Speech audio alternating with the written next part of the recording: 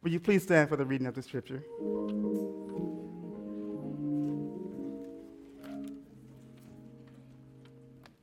Take from the book of Acts, chapter 26, verses 24 through 29, and it reads like this.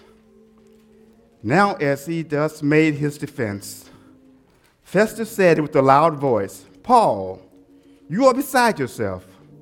Much learning is driving you mad. But he said, I am not mad, most noble Festus, but speak the word of truth and reason. For the king, before whom I also speak freely, knows these things. For I am convinced that none of these things escape his attention, since this thing was not done in a corner. King Agrippa, do you believe the prophet? I know that you believe. Then Agrippa said to Paul, you almost persuaded me to become a Christian. And Paul said, I would to God that not only you, but also all who hear me this day, today, might become both almost and altogether such as I am, except for these chains. Let's have a word of prayer. Under thee, O gracious God, do we come one more time to lift up our voices unto the hills from which cometh our help. We know that all our help comes from you, O gracious God, who set up high, you look down low. Oh, precious Father, you have wrapped your loving arms around us all this year, oh, gracious God. As we come to a close of this year, oh, gracious God. As we begin a brand new year, Lord, we know that you're going to have your loving arms of protection all around us. But not only bless us, oh, gracious God, but continue to blessing every church to open up this name in your precious name, oh, gracious God. And, oh, precious Father, we just switch our hands today because we know where all our help coming from. And our help's coming from you, oh, precious Father. Oh, gracious God, thank you. Thank you. In Jesus' name, amen. In verse 28 and 29, Agrippa said to Paul, almost thou persuaded me to become a Christian. And Paul said, I would to God that not only thou, but also all that hears me this day were both almost and altogether such as I, except for these chains. Agrippa said to Paul, you almost persuaded me. This little word almost is a word that we use every day without even thinking about it. A word that can determine life and death. I want to talk to you this morning about the dangers of almost. Now look at somebody and say, almost can be dangerous. And look at somebody else and say, almost can be dangerous. The same hold in everyday life. Whatever the situation, wherever the outcome, when it comes down to advancement, major decision, lost opportunity, almost is a consolation prize which none of us wants to have. Consider the effects of almost getting that job or that promotion. Almost having enough money to pay your bills. Almost qualifying for that house and that car. Almost passing that major exam. Almost getting that scholarship, grant, or loan. Almost winning a contest. And almost getting what you really want. Almost can get you left out in the cold. Now consider the negatives of almost. Things that represent the dangers and the disasters in people who say, I almost died because of sickness, an accident, or a temple in my life. Almost lost my job. Almost went into foreclosure. Almost had to file bankruptcy. Almost gotten on the wrong plane, bus, and train that they went on and crashed. How many almost stay home this morning from church?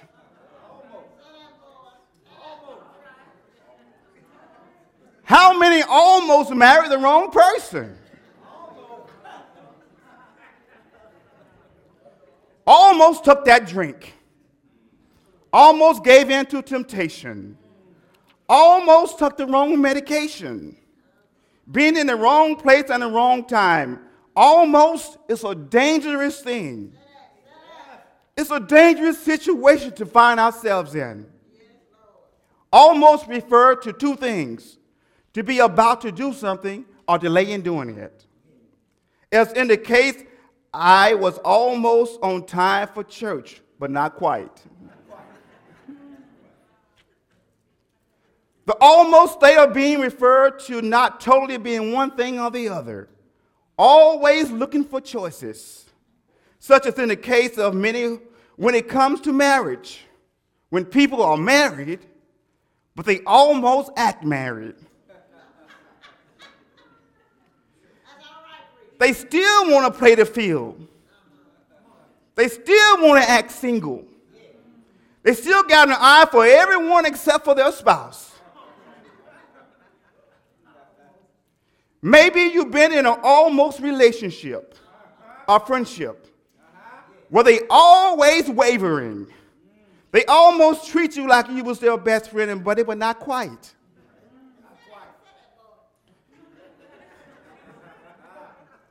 Maybe you have had an almost boss where you had to tell them what to do, but they got the pay and you get the work. Maybe you know of an almost employee. They have a job, but they do everything but what they was hired to do. Almost teachers and administrators in the school. They want you to babysit, play traffic cop, and teach. Almost parents, where they want to be their kids' buddy and best friend, but not the authoritative figure who set the rules. Those who deal with the almost state of being is an aggravating and deadly situation. It's dangerous even more so when it comes to our spiritual life and our relationship with God. Almost is a deadly state when it's applied to the things of the Spirit. And when it comes to accepting Jesus Christ as our Lord and Savior. Almost living a saved life is not good enough. Almost being filled with the Holy Ghost is not good enough. Saying I want to be filled, but I still want to run the street, it ain't good enough. You want to be saved on your terms, and God don't play that. Almost obeying the word of God, almost giving your all to Christ, almost yielding to the things of Christ, but still allowing the flesh to rule. Almost being a Christian. Do you know what almost Christians are called? They are called religious folks. Do you know religious folks are dangerous? Religious folks are the ones who crucified Jesus. Religious folks split churches. Religious folks will curse you out between Sunday school and worship service.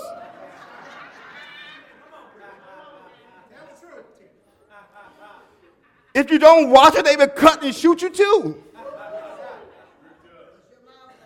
They are not Christians. They are almost Christians. Religious folks. Now look at somebody else and say, almost can be dangerous. These things are referred to even in the Bible. Psalm 73:2 says, but for me, my feet had almost stumbled, my step has nearly slipped. Psalms 94:17 says, unless the Lord had been my help, my soul had almost dwelled in silence. Psalms 119:87 says, they had almost consumed me upon the earth. Proverbs 5:14 says, I was almost in all evil in the midst of the congregation of this assembly. Yeah. Now Joshua, at the end of his 10 years as leader of Israel, warned the people against half-hearted, almost relationship with God. In Joshua 24:14, he's tell them now, therefore, fear the Lord and serve him in sincerity and in truth, and put away the God which your fathers served on the other side of the flood. And he goes on and say, if it seems evil to you to serve the Lord, choose you this day who you will serve. Joshua didn't want to leave any doubts in their mind. He said, for me and my house, what? We will serve the Lord. Elijah in 1 Kings 18:21 says to Israel, how long halt ye between two opinions? If you love the Lord, follow him. But if Baal be God, then follow him. Jesus tells us in Matthew 6:24 and Luke 16:13, no man can serve two masters. For either he will hate the one and love the other, or else he will hold to the one and despise the other. You cannot serve God and mammon. And he followed up in Revelation 3:15 says, I know your works, that you neither are cold nor hot. Then because you are lukewarm, you are neither cold or hot, I will spit you out of my mouth. Yes, it's dangerous. Yes, it's dangerous to have an almost lifestyle. It's dangerous to have an almost relationship with the Lord. Because in James 1:8 says, a double-minded man is unstable in some of his ways. In all of his ways. It's dangerous to almost live holy. It's dangerous to almost try to live right. It's dangerous to almost live righteous. For 1 John 5:17 says, all unrighteousness is sin. James 4:17 says, therefore to him that knoweth to do good and does it not, it is what? Sin. It is sin. God wants us to give all that we got. I said God wants us to give all that we got. Matthew 22:37 and Mark 12:30, Jesus said, thou shalt love the Lord thy God with all thy heart, with all thy soul, with all thy mind, and with all thy strength. Said this is the first commandment. God wants our obedience with all our hearts. Psalms 119:2 says, blessed are they that keep his testimony, and that seek him while with the whole heart. Proverbs 3:15 says, trust in the Lord with all thine heart, and lean not unto thy own understanding. We should always trust the Lord with our whole heart. I say we should trust the Lord with our whole heart. Now that's what Paul was talking about in this scripture. He wanted everyone there to be all together, not almost. When you look at this story in our text this morning, we'll find that Paul was brought before King Agrippa. But the story really began in chapter 21 in the book of Acts, when Paul went up to Jerusalem, knowing that he would be captured and tried for being a Christian and for preaching the gospel of Jesus Christ. And when he got to Jerusalem, he went up before the crowd and into the temple. The crowd attacked him, and the Roman soldiers had to rescue him. They took him, and he preached before the Roman soldiers in chapter 22. And in chapter 23, he preached before the Sanhedrins. In chapter 24, he preached before Felix the governor. And when Festus followed him, he preached before him in chapter 25. In chapter 26, Paul went up before King Agrippa II. King Herod Agrippa II was a terrible king, y'all. He was a wicked and evil man. He was the son of Herod Agrippa I, who killed James in Acts 12:2. He also imprisoned Peter 16 years before that. And this Agrippa II, he was the grandson of Herod Antipas, who cut off the head of John the Baptist in Matthew 14:10. Because John said that he was living with his brother's wife in sin. Now this Agrippa II, he was the grandson of Herod the Great, who murdered the children of Bethlehem trying to kill baby Jesus. And this Agrippa II was married to his own sister, Bernice. She had been married to 2 other kings. These were some evil and wicked people Paul was dealing with. Paul didn't do nothing but preach the gospel of Jesus Christ. And he almost persuaded Agrippa. In verse 28, Agrippa said to Paul, you almost persuaded me to become a Christian. Agrippa is saying to Paul here, I almost believe you. I come to tell you this morning that it is dangerous to tell God almost. I have to tell you that one more time. It is dangerous to tell God almost. Just think of what your life would be if God almost. Just think of your life would be if God almost. If he almost woke you up this morning. If he almost kept danger out of your path. If he almost kept you in righteousness. If he almost gave you food, clothes, and shelter. If he almost kept the danger angel away from you. Tell me what will your life be like if he almost made your enemy your footstool, if he almost delivered you from evil, if he almost made a way out of no way. Tell me how bad your life would be if he almost loved you, if he almost forgave you, if he almost delivered you, if he almost saved you. Tell me right now how bad your life would be.